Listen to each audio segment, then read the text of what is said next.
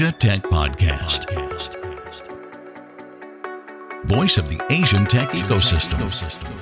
Hello, this is Asia Tech Podcast, Asia Matters. My name is Graham Brown. You can get this and all the other podcasts at ATP.show. Asia Matters is about the insights from the Asia Matters report, which you can get from the website I just mentioned. Download for free. Get all 4 parts of the Asia Matters report. So why does Asia matter? Well, let's talk about the people who are moving to Asia, because this really is the tip of the spear when it comes to measuring that shift from west to east and understanding how Asia matters. Because if Asia matters enough, people will pay the price to uproot from their homes and move there, because it matters enough to them, either in the sense that they can feel the opportunity or maybe they fear missing out. So let's have a look at what's happening in the context of people moving to Asia. And if you were to have a look at a lot of the interviews on Asia Tech Podcasts, so go and check out ATP.show, you'll see that there is that common theme of people who have moved to Asia from the outside. And I find that those stories are quite fascinating.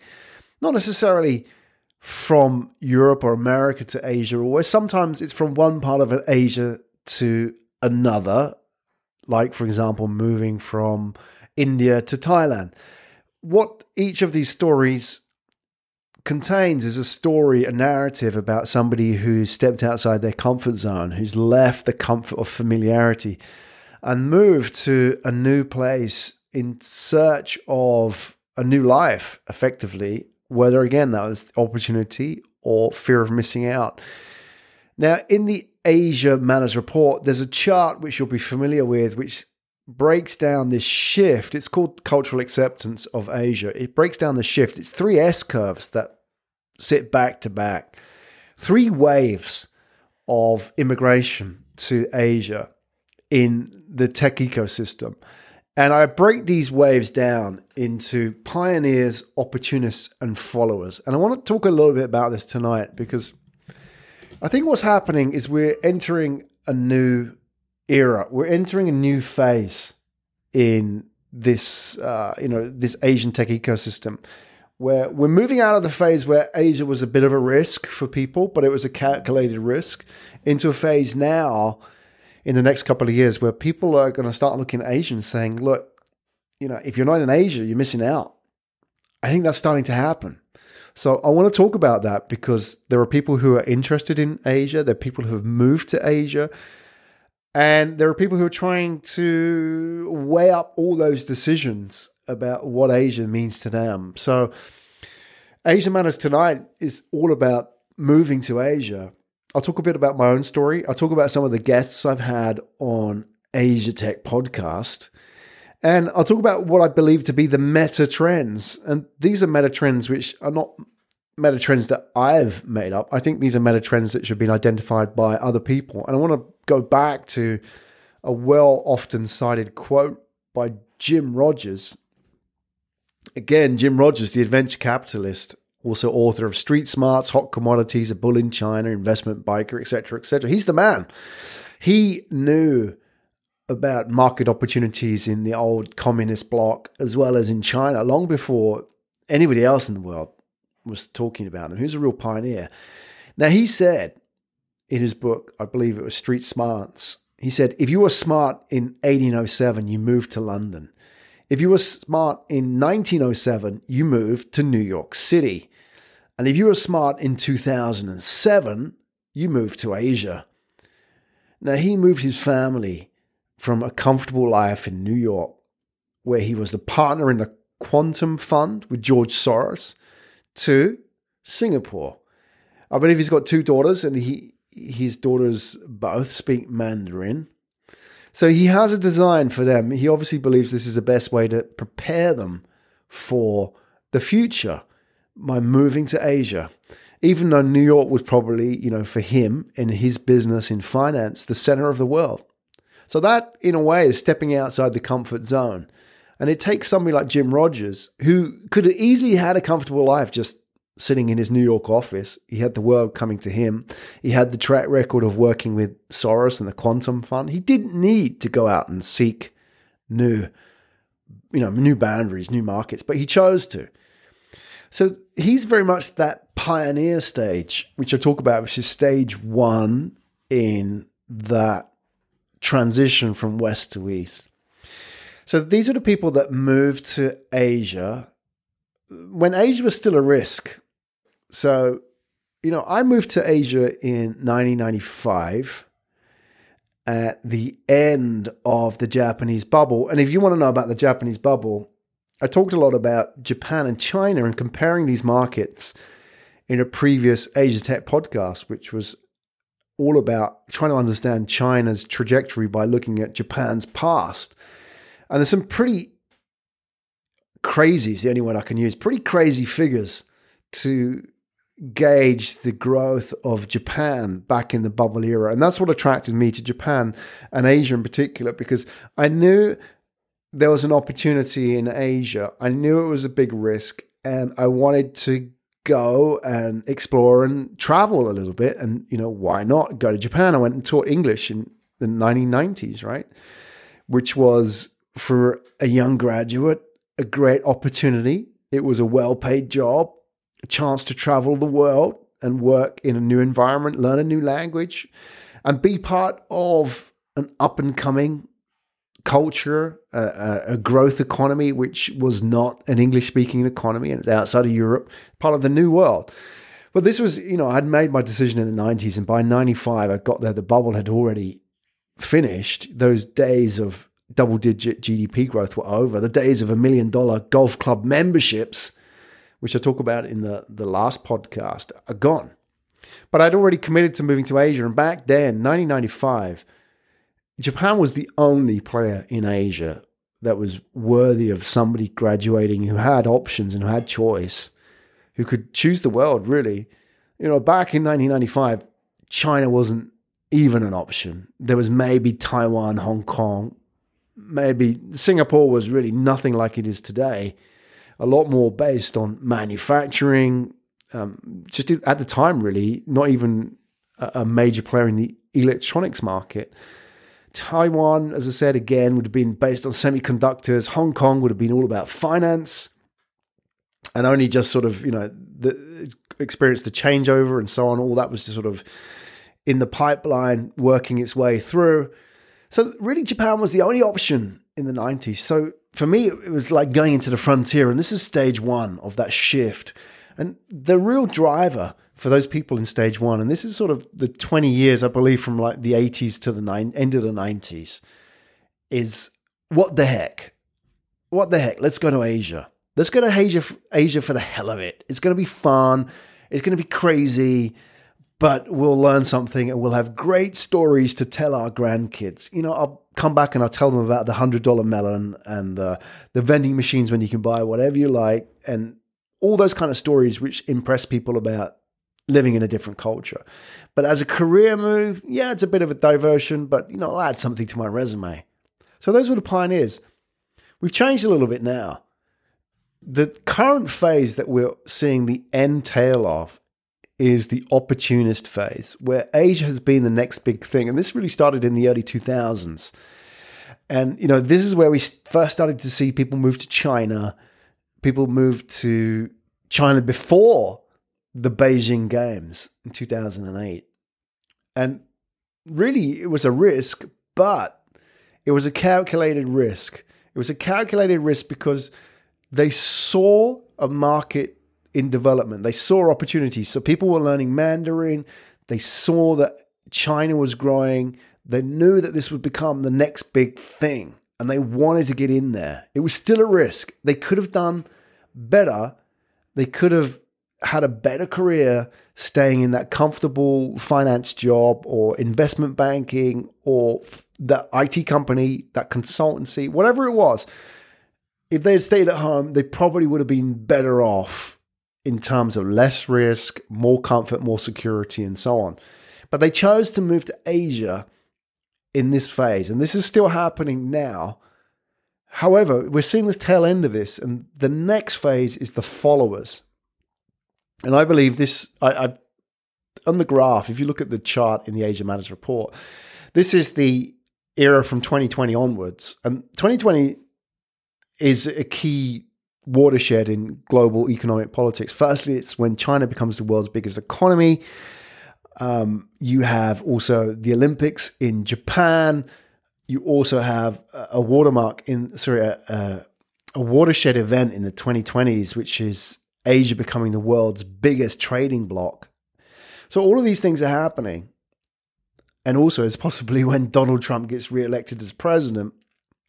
So maybe, people will think in 2020, when people graduate in 2020, what are they going to think? They're going to think, what is the de facto career path for me? Do I go and work for Goldman Sachs in New York? Do I go and work for the IT company in California? Is it entertainment in LA? What do I do?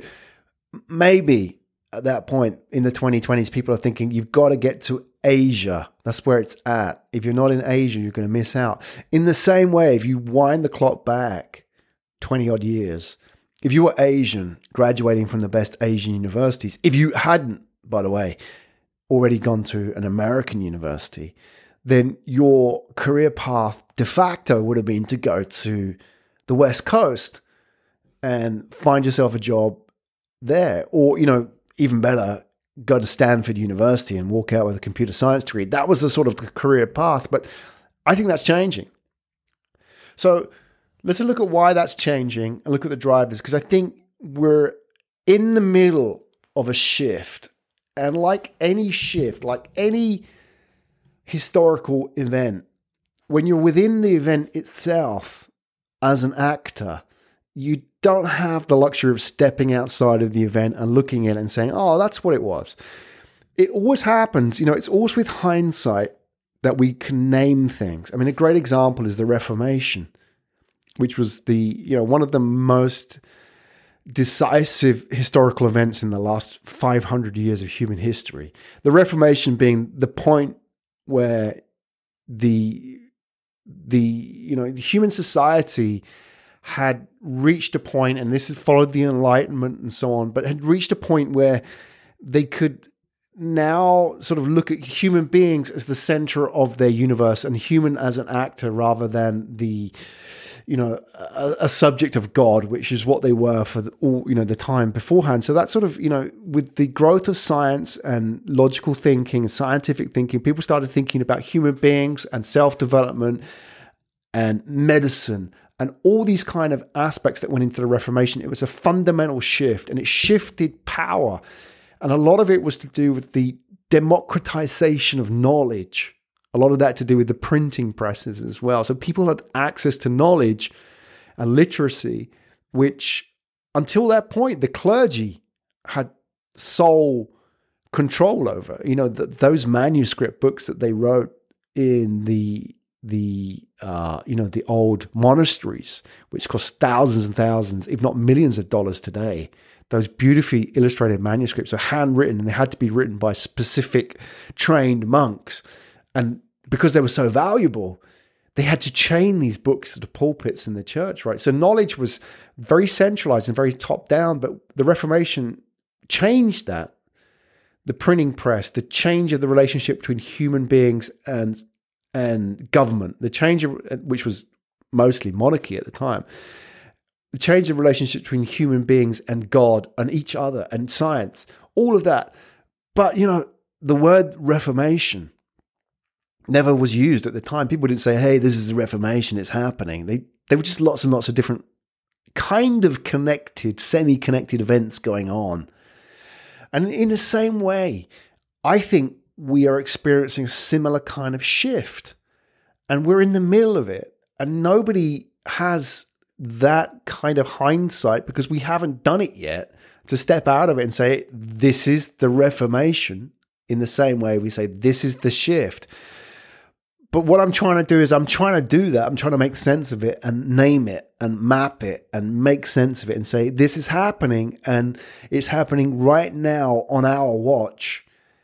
But, we'll only ever be able to confirm that it happened after the event. So 20 years, 30 years from now, we'll be able to look back and say that was the time when this happened, when the geopolitical landscape shifted, when people started shifting their focus from the West to the East, when, they saw the opportunity in the East rather than the West. And it comes back to the opener here is that we see the value in uprooting and moving outside of our comfort zone greater than what we stand to lose. And obviously that risk reward profile is different from everybody. That's why for pioneers in the early days, they're more apt to take a much more aggressive risk. They're willing to risk everything. In a way, the risk is the benefit itself for the pioneers. For the opportunists, it's a risk-reward balance. For most opportunists, there is an opportunity in Asia, but it's outweighed by a bigger cost. So not just the cost of moving, the impact of the career, the risk you have to take in moving to a new country, all these kind of things. But now we're at a stage where I believe the risk is starting to be outweighed significantly by the benefit of moving to Asia. Let's talk a little bit about that, because I want to explain why this is happening. So in hindsight, when we look back in 20, 30 years, we'll know why it happened. But we can't, from this vantage point we have now, say we didn't see it happen, because there are people out there talking about this. There's Jim Rogers. There's me talking about this shift. There's people doing this. And it's not like we can say, oh, that sort of came out of nowhere. That's a complete surprise. It's not. It's happening. Why? Well, there's a slide in the Asia Matters report, which is a slide from quite a famous book by Eve Bunting called Dreaming of an America, an Ellis Island story. And this is really going back to Jim Rogers' quote. This was, if you were smart in 1907, you moved to New York City. So who was moving to New York City in the turn of the 20th century? Most of the people would have been from the poorer countries in Europe. That's where the majority of the immigrants would have come from. And, it would have been old Eastern Europe. It would have been those who were probably less, for example, it would have been less likely to be British, because back in 1907, the British still thought that they were the epicenter of the world. They still thought they had an empire. They still thought they were, important, and they were. But I think by 1907, America had already overtaken the British in terms of GDP. So it had happened, or it was happening. But that sort of thinking still hadn't filtered through to the average British person, who still was kind of being brainwashed into this whole idea of empire. And that sort of held true for another sort of 40, 50 years. And it was only sort of post-war that people realized, actually, Britain's a bit of a has-been in the grand scheme of things. America now holds the cards. Things are happening at much more of a pace now. If you go back to 1907, the immigrants coming to America, that whole Ellis Island imagery, they would have been sailing towards Ellis Island. They would have seen the Statue of Liberty. They would have seen this icon of freedom and of hope and of enterprise. And it signaled to people that if you worked hard, then you would have been rewarded. Here is the land of opportunity, where you have the freedom to pursue happiness, all the other values that are inculcated within the Constitution. And that would have been extremely attractive to a lot of people who came from a different world, a world where none of those things were possible, or a class-ridden world where you were born into a class and that was your lot for the rest of your life. So, if you're poor, you stayed poor. And America really promised to change that. However, things change. Empires come and go as they all did. The British Empire came and went, as Jim Rogers rightly pointed out, and the American Empire will come and go. That is without a doubt. And, we can't deny the fact that at some point in time that the American empire will be not as important as it once was. And like with the British, I was talking about those British in the early 20th century, they were so brainwashed into believing that their world was the best that they were then blindsided to the growth of other opportunities. And it's quite common, if you look at the media today, to understand really what that blindsiding is. It's quite common to see the media really perpetuating this mythology because it's in their own vested interest, obviously. And there's this mythology about the millennial generation, whereas the reality is that the millennials are the least entrepreneurial of all generations. So we read a lot about millennials being, this is the most entrepreneurial generation of the time. And we read all these kind of stories and we watch The Social Network with Mark Zuckerberg, and we're led to believe that every millennial is a billionaire in waiting, sitting on top of some kind of magic app or some blockchain AI technology, which we old people can't understand. And they're all at it. They're all doing it. They're all programming. But the reality is very, very far from that.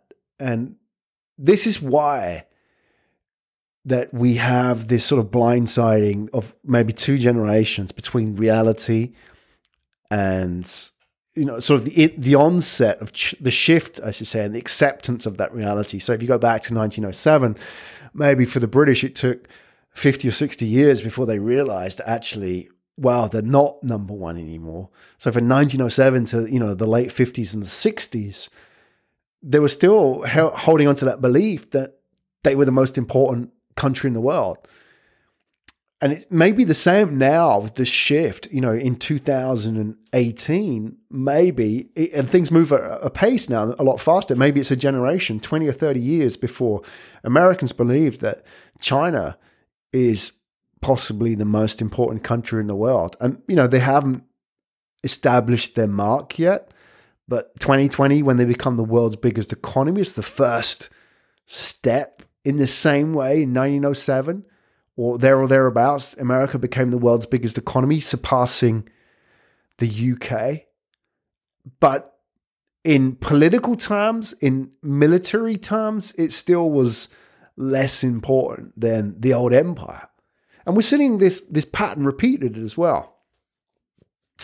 And one of the reasons why it's repeated is going back to the media. And the media keep telling us these myths about how it is, when reality is, and you go back to millennials, that this is the least entrepreneurial generation of all. If you look at the figures from the Asia Matters report, and there's a data point here from the Wall Street Journal, which measures the share of households headed by someone under 30 that has a stake in or owns a privately held business.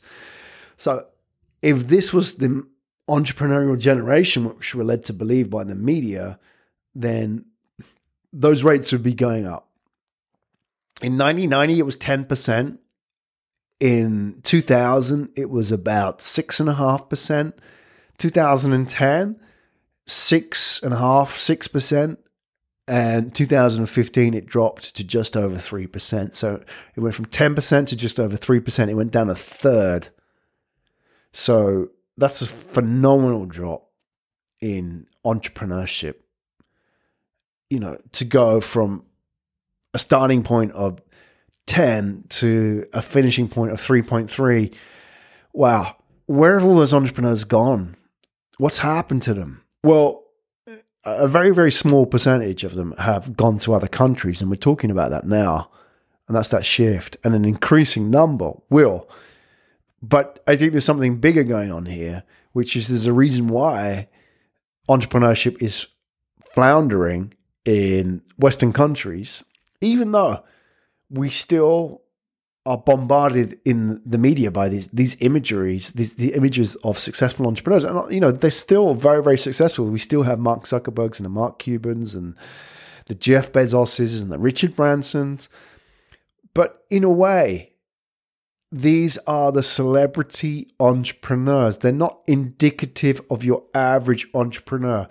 In the same way that, you take any Hollywood superstar, any celeb like Tom Cruise or Johnny Depp, they are, on our screens, they're in our faces, we know about them, we know their lives, but they're no more indicative of the average person's life than Mark Zuckerberg and Mark Cuban and Elon Musk. All those guys are indicative of entrepreneurship on a day-to-day basis. So what I'm saying is that even though we may be aware and, very conscious of these celebrity entrepreneurs, they don't represent the health of entrepreneurship in general.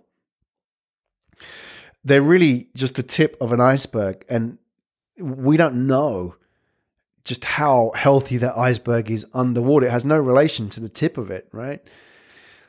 So what's happening in the West is that this is a decline in entrepreneurship, and this is really sad because I'm an entrepreneur and I'm from the West, and I see this around, and there are many, many different reasons for this, and we don't have time to go into all of the reasons. Some of the reasons are structural.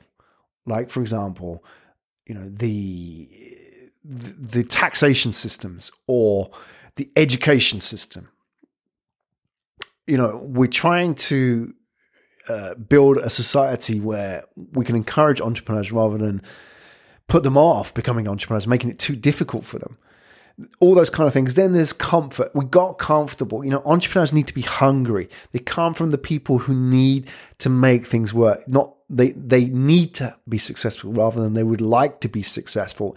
If you bring up kids and you make them too comfortable and you give them everything and you spoil them, they don't have the hunger to go out and hustle and to become an entrepreneur. That's why, if you look at the data, I think 28% or 26% of Silicon Valley startups are connected to immigrants. The immigrants come to the US and they have nothing. They're the hungry ones. They're the ones who want to make it work because they have nothing to lose and everything to win. They have no baggage and they have the hunger. They want to make it work. They don't know comfort. So, many reasons why entrepreneurship's in decline. But I think, when you go back to the comfort zone, when it's too damn comfortable, people don't go out and hustle. People don't want to become entrepreneurs. And people don't want to up and leave their comfort zone and go and do something crazy like start a business or go to a new country. So we have, on the one hand, a decline of entrepreneurship in the West, and we have the rise of entrepreneurship in the East. Why would an entrepreneur choose to go to Asia in the first place? Those opportunists, these are the opportunists. Let's forget the pioneers, which I count myself upon, in that group. The pioneer group will take risks. They're crazy. They'll just go and do stuff because it's bragging rights. It's a great experience. They won't do it necessarily as a calculated career move. In many ways, they'll sacrifice a lot to do that. Whereas the opportunists, which is 2000 to 2019 in Asia, they're coming to Asia because of they can see the benefit of Asia for their entrepreneurial career. It gives them more opportunities. If you go to a place like Shenzhen in China now, you can rock up and get opportunities to work with companies, get clients you never would have got back home. You could work with companies and brands that never would have picked up your call or returned your call back in the US or the UK or wherever. So the opportunists realize that, and they're making the sacrifice of stepping outside their comfort zone and moving to Asia to take advantage of that. So that's one of the driving factors why opportunists are coming. And the opportunity as well is beyond that mobility that exists in growth markets, which also applies, interestingly, to women. If you look at the female entrepreneurship rates in emerging markets, the female entrepreneurship engagement rate, meaning the percentage of females involved in entrepreneurship, is 13% compared to 10% in developed markets. So there are more female entrepreneurs in emerging markets than there are in developed markets. And couple of reasons for that. One is the hunger that I talked about, but I think more importantly, in fast growth markets, there are no, there's no credence, or there's no undue, what's the word I'm looking for? There's no over respect for the old-fashioned or traditional rules. In fast-moving markets, sometimes you just have to drop tradition to make things work. And in a sense, for female entrepreneurs, this is the case. Glass ceilings, for example, may get smashed because on the one hand, they may just not have the people to fill the job, so they will take a woman, right? Even though they may be prejudiced against women, right? They will do that. So those prejudices will be challenged by an economic need. And on the other hand, they may find that, like in all these growth markets, that it's the younger people who call the shots. And there's a slide in the chart which compares the economic earning potentials of Chinese, Indian, and Americans. And Chinese and Indians peak 20 years before Americans do. So Chinese and Indians, their biggest earnings are in their 30s, whereas in the US, it's in the 50s. If that's the case, I'm assuming that younger people are more open to change, probably less prejudiced in these in these emerging markets, and therefore there's more opportunities for women, and not just women, but outsiders generally. People coming from the outsiders and make things happen. If you look at, for example, Vietnam as a high growth market, people think of Vietnam and Vietnam War, and as I spoke about in the last podcast, huge opportunities. The Vietnamese are very open and positive about the world and foreigners coming there and doing business there, surprisingly, given their history. So high growth markets, a lot of mobility, a lot of existing structures are challenged, which gives opportunity for outsiders to come in and make change if they are so inclined, if they're mentally geared towards that. The followers who come in the later stage don't want to have to challenge that. They just want to have it laid out for them. The second part of the opportunity is the megacities. And I think I've talked a lot about megacities, but we have to put this into context, is that there's a lot of focus on the megacities in Asia, and rightly so, because these are the engines of growth. And I've talked a lot about the Chinese megacities. So, there are 15 cities in China alone, bigger than New York. And then you consider megacities like, for example, the Shenzhen, Guangzhou, Pearl Bay Delta, which includes Hong Kong and Macau, and they're just opening that bridge between Hong Kong and Macau now. 60 million people, nearly $2 trillion in GDP. When you think about that in its context, it's bigger than San Francisco, the Bay Area, the Greater Bay as it's called in China. It returns more AI patents and innovation patents than San Francisco Bay does. And it's just full of growth. Entrepreneurs are moving there because they can sense something is happening. And just looking at the data here, as an example, the Global Entrepreneurship Monitor in 2017 said that in Shenzhen, 16% of the adult population, largely immigrants from other parts of China, are engaged in entrepreneurship. And that's where you want to be. One of the reasons people love Silicon Valley is because you're surrounded by like-minded people. If you can be surrounded by entrepreneurs, wow, how amazing is that, right? If you can be surrounded by entrepreneurs, that becomes a de facto. If you left behind a world where people were sort of doubtful and say, oh, you don't want to go and leave your job and start a business. You don't want to, you spent 20 years working as a lawyer. Why do you want to go and throw it all away in a startup? Or, you studied as a doctor. Why do you want to go and throw all those studies away in a startup? However, if you're surrounded by people who get it, and places like Shenzhen, those megacities very much are a concentration of that culture, then there's a real tipping point. I don't know what kind of percentage you need of the population for that to happen, for that to become a magical concept, a magical construct, in the sense that, like Silicon Valley, what percentage of those people are entrepreneurs? You don't have people there talking about the need for security or the need for comfort. Therefore, if you're surrounded by those people, things get done at a pace. And that's why you want to go there. And that's one of the reasons why people are moving to places like Shenzhen, is because that magical construct, that zeitgeist, that culture that makes Silicon Valley special may be disappearing, because right now either it's overcrowded, Silicon Valley is overdone. Look at the price of land or apartments in San Francisco alone. It's crowding out the small entrepreneur. Silicon Valley has increasingly become the valley of innovation and startups for mature startups. So, it's the Facebooks, the LinkedIns, the et ceteras. Those are the guys who, the Googles, obviously, who occupying a vast percentage of Silicon Valley culture. But what about all the small startups? Where do you go when you have to pay? If you're a startup and you as an individual, you can't get much change out of $10,000 a month to live. In Silicon Valley, where do you go? Well, Silicon Valley then doesn't become a great option for you. You go looking around the world and you say, well, where else can I find something like this, but at a third of the price? Well, welcome to Shenzhen. So that's one of the reasons why people are moving. And coming back to my original point about megacities, it's not just China. So if you look at megacity growth, and this is data from Oxford Economics, the main drivers in terms of GDP growth for megacities, interestingly, outside of China.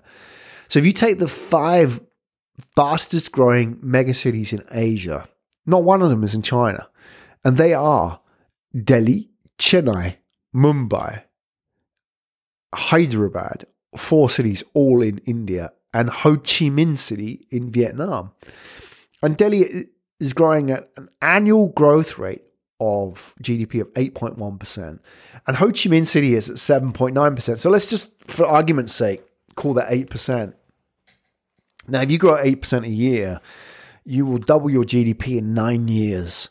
So think about that in 20 years, those 2 cities will quadruple their GDP, which is phenomenal if you think about it. If their population remains constant, which it won't do, it's growing, but let's just, for argument's sake, assuming it's constant, that average GDP will go from 10,000 to 40,000 in 20 years, in one generation. So a poor Asian city, which they have been, Delhi and Vietnam's Ho Chi Minh have been poor cities for many, many generations. But they will emerge and stand shoulder to shoulder with other cities in the world. So for now, Delhi is a frontier market, still very much so.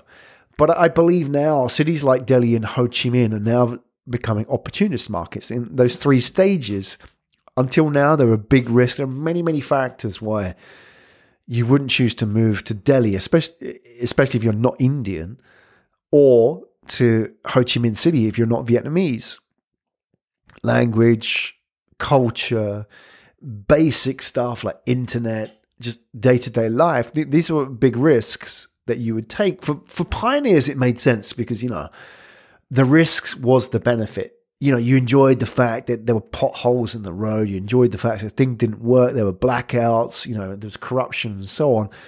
It kind of made life interesting. But for the opportunists, it's different. The opportunists look at this and think, okay, I'm not really interested in all those kind of tales I can tell the grandkids. I'm interested in, will this be good for me as a career move, as an entrepreneur? And they'd look at Delhi and Ho Chi Minh and say, well, maybe not. But now these cities are growing at 8% a year. There'll come a time very soon where that will be challenged and they say, actually, okay, well, maybe it does make sense for me. Maybe it makes sense for me to move to Saigon, Ho Chi Minh City because I'm in e-commerce. And here I have access to big developer teams. I have access to China and a very, very well-trained, hard-working population and, access to the whole of Southeast Asia as well. So something's happening and it's not just China. And China takes a big chunk of the biscuit, which is the Asian story. But there's a lot more to it than just China, which makes it fascinating because when you think about the reasons why people come here, if people don't want to move to China, well, hang on. There's a whole bunch of other countries out there as well. Just talked about India, talked about Vietnam, Singapore as well, which is one of the best startup ecosystems in the world. Hong Kong. It's endless. Bangkok. I mean, if you want to move more frontier markets, Bangkok, Jakarta, Kuala Lumpur, Tokyo, obviously, Korea. You've got Seoul. I probably missed out a few. Taipei. I could keep going on and on. There are many, many other cities and ecosystems which offer opportunities for everybody, and that's just going to attract a lot more people over time. I mean, if you have a look at the report, Asia Matters report, just some of the cities mentioned in here, these don't even get any kind of prominence on the global stage in the media. Guangzhou. I mean, who knows where Guangzhou is? That outside of China. Maybe you heard of it. I mean, you heard of Canton, you heard of Hong Kong or Shenzhen, maybe. But where is this city, right? Shanghai, you would have heard of for sure. I mean, these are sort of the more well-known ones. But, when you go in down one level to the less-known cities, which in their own right are 10 million plus people, Wuhan in China, where's that? And what kind of a market is it? I mean, if that has 10 plus million people, then it's its own ecosystem in its own right. And you take cities like Jakarta, for example, which, I mean, depending on what you're measuring, but in terms of measuring the metropolitan area, it's 30 plus million people. And you have Indonesia, which is 250 million people. That's a huge opportunity, especially when these markets are growing at 6%, 7% a year. So that is really attracting the opportunist. We're not quite at that follower stage, the fear of missing out, but that's just around the corner. So what I think is going to happen is over the next 5 years, we're going to see a significant increase in the amount of people moving from the West, meaning in my context, outside of Asia, to the East. And the reasons why they're moving are going to change. They're going to change from being people who came here originally as pioneers to people who came here as opportunists, to increasingly people who are going to come here because everybody else is coming here. And that's the trend that's going to start next. And one of the reasons why they're going to come here is because it's totally de-risked as a move for them. We're starting to see people like Jack Ma, the CEO of Alibaba, founder of Alibaba, on the global stage, putting a face on Chinese entrepreneurship. So it's no longer just about white guys, which is what entrepreneurship is or has been for so long in the media in the West. If you can name a female entrepreneur who gets as much coverage as Mark Zuckerberg or Richard Branson, I'd like to know who is that person. I can't name one. It's interestingly, that the probably the most famous of that Silicon Valley generation is, on the female side. I mean, I'm struggling. I mean, Sheryl Sandberg, as an example, but she didn't even get you got to think about it. She got that because of her family connections. In the same way, I'd say that Hillary Clinton doesn't really vindicate female emancipation in the States, right? I mean, she was the wife of a former president in the same way, people talk about Michelle Obama running, right? It doesn't mean that women suddenly have access or power. It just means that they're the next best thing, really, for the voters. It's as near as you can get to getting that person in for a third term. So going back to entrepreneurship, what are we talking about? I mean, what I'm saying is that increasingly we're starting to see non-white guys in the media, and hopefully a lot more women, because, if you go to China, there are more. Look at the self-made female billionaire rates in Asia compared to the rest of the world. So if you took a percentage of female billionaires who are self-made versus inherited. In Asia, it's about 55%. In the US, it's 19%. And Europe, it's about 7%. And there's been a lot written about this. Forbes recently wrote that the last few years have been remarkable for Chinese businesswomen, so much so that China is now the de facto capital of the self-made female billionaires club. So what I hope we're going to see in the Western media over the coming years is a lot more people like Jack Ma, obviously, who obviously aren't white, and a lot more female Asian entrepreneurs who will signal to the world that there's real opportunity here, that there's an opportunity to reinvent yourself, there's an opportunity to smash through that glass ceiling because the market's moving so fast. And, you know, you don't have to be the wife of a famous person or the daughter, in that case, who inherited their billions, like the Hiltons, right? You know, you don't have to be that to be successful. So let's have a look at what's changing, particularly in Asia. It's worth paying a bit of attention to this. There's a few sort of funny memes which have been floating around the internet for some time, which Asians will get. I want to talk about those, and I also want to talk about the attitude of young Asians now in terms of entrepreneurship. I think this is really important because this is really where the change is happening. So I want to talk about the two memes. There's Asian dad who, I don't know where the meme originally came from, but it's a Chinese dad. And then there's also sort of Indian dad, which is the Indian version of that. And there's two versions of these memes. And I guess if you're Asian or you're Indian, I'm sorry, if you're Indian, obviously you're in Asia, but a little bit different in terms of the meme. But let me just allow me a bit of license here. So the Asian dad is, you know, happy birthday, happy B day. He says, why not happy A+ day?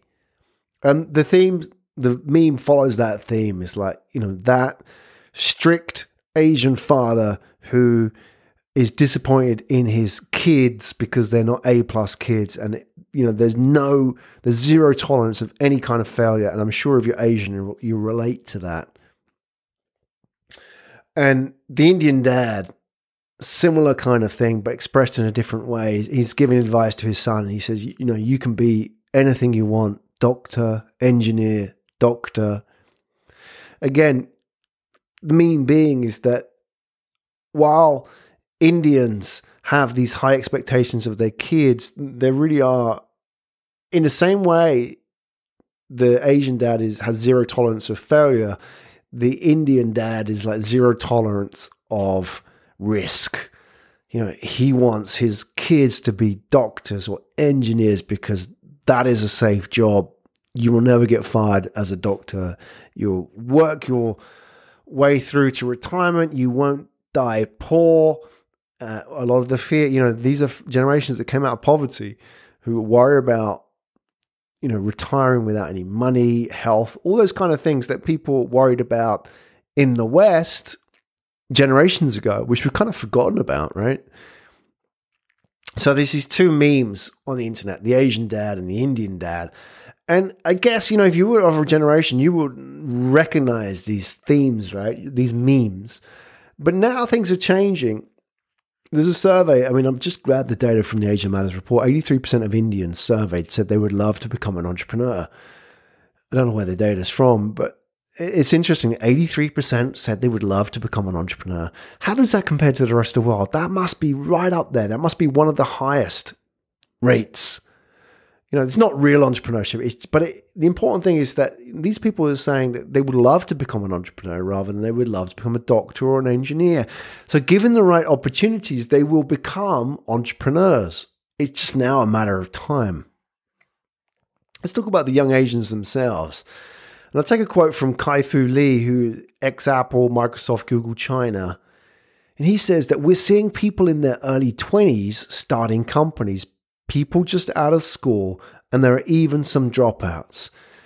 And put this into the context of China, where Asian dad would have been, I know that was Asian dad, probably in the context of an American Asian dad, but as in America, the generation of Chinese would have wanted their kids to succeed in school and not take risks because their driver would have been security as opposed to fulfillment and happiness. So how do Asian dad react to his kids becoming dropouts or starting a company in their early 20s when they had dreams of them becoming doctors or accountants or going to Stanford or whatever it may have been? For those kids now to overcome those objections, to step outside of their comfort zone, there must be such an opportunity, such a benefit, strong enough that it makes it worth their while. So for young Asians, we're starting to see the shift. So there's these two shifts going on that I'm talking about now. On the one hand, a shift of Westerners, outsiders coming into Asia. And on the other hand, a shift in young Asians themselves moving away from traditional employment, careers, if you like, into entrepreneurship. So there's a doubling up of entrepreneurship in Asia. And when that starts to hit a tipping point, you get that kind of culture, that magic foundation that I talked about in Silicon Valley that makes Silicon Valley the valley. Because until now, it's just infrastructure, money, capital, and access to talent. It flips. It goes beyond the tipping point when you have enough people there that the zeitgeist of that city or that ecosystem is one of entrepreneurship. And Shenzhen is very close. We're starting to see it in other places now, like Singapore, at that sort of the front of that trend, front running that trend, if you like. And we'll start to see this increasingly at more cities around Asia when your traditional career-driven employees start to age through the ranks and start to drop out of the workplace, replaced by younger people who want to take on challenges, who are given a bit more liberty, who now could justify the challenge to their parents, who want them to become doctors and so on. And it's also compounded by these people coming from outside of Asia into Asia and increasing that percentage until it hits the tipping point. Where it happens first, I don't know. But, we talked about some of the cities that will, become big ecosystems in their own right. And if you look at, the Asia Matters report, there's 15 cities outlined there. That's not even the full picture. I mean, there's 15 cities in China alone, bigger than New York, right? So the 15 that I cover in the Asia Matters report are from all over. But I think, you're going to start to see real magic happen in the next 5 years in a handful of cities. And those are the cities where they have all of those factors. So the key factor, first base, if you like, is having the infrastructure to make it a startup ecosystem, which is, do the roads work? Is the internet there? Is it safe, et cetera, et cetera? That's first base. The second base then is, does this have the resources to make this a startup ecosystem? Which would be, does it have capital? Does it have talent? Does it have access to the market? And in many ways, a lot of Asian cities have reached that second base. The third base then is where we're at now. And does this city have enough entrepreneurs in it to make entrepreneurship the de facto way of thinking and way of doing in this city? And Silicon Valley is there. Silicon Valley is home run. Not the home run. It's reached all four bases. It's got to the home base, right? The fourth base, or whatever you use in the baseball analogy. I don't know. I don't even play that game, but I'm just kind of borrowing the terminology. Where the Chinese cities are getting close. So we have Shenzhen, which has, obviously, infrastructure's fine. It has the resources now, and it's very close on the de facto side with the culture. maybe this is also happening in places like Singapore. Singapore has the infrastructure, it has the resources. Culture-wise, it's a little bit behind because Singapore has a lot more established industries, which would mean it a lot harder to attract talent into startups when you could go and work in finance or real estate. And it's the same problem that affects places like Hong Kong as well. So I started this podcast tonight talking about why people are moving to Asia and the three shifts, the three phases, if you like, and how we're entering this third phase. And I think that third phase is triggered when that city hits third base. So what I mean is, you take Shenzhen as an example, is that you would have moved to Shenzhen in the 80s and 90s if you were nuts, if you were a real pioneer and just loved the challenge. You would have moved to Shenzhen in the last 10 or 15 years because you saw an opportunity, and you're going to move to Shenzhen in the next 15 years because of fear of missing out. Translate that into the bases. And I need a better analogy for this because I'm trying to work this out in my own head. But put this in the context of the bases. Why would you move to Shenzhen? Well, it has the infrastructure. It has the resources, meaning capital, talent, and access to the market. It has all those in spades, right? And the last part is the culture. So they will hit a magic tipping point, and I don't know what percentage that needs to be to make it happen, where, any percentage of a group, that then becomes the norm of the group, if they're the dominant minority, if you like. What percentage does Shenzhen need to reach in entrepreneurship for entrepreneurship to become the de facto choice for people? And then it becomes a fear of missing out because people want in on the action, because Shenzhen will become the place to be. So there are probably like 5 cities in Asia who really have all of those elements lined up. And I think this is really the ongoing conversation we need to have in Asia Matters. Which of those 5 cities are getting it right? How are they leading? What are they doing right? And, what is the future for the rest of Asia? I think it's just an exciting time. We're right in the middle of things. And as I said before, people don't know the name of what this thing is until it's passed. You want to name it, you tell me. It's happening right now. Asia Matters. My name is Graham Brown. Go and check out the other podcasts, ATP.show. Love to know what you think. You can tweet me at Asia Tech Pod. Be back next week for more Asia Matters. You've been listening to Asia Tech Podcast. Find out more at atp.show.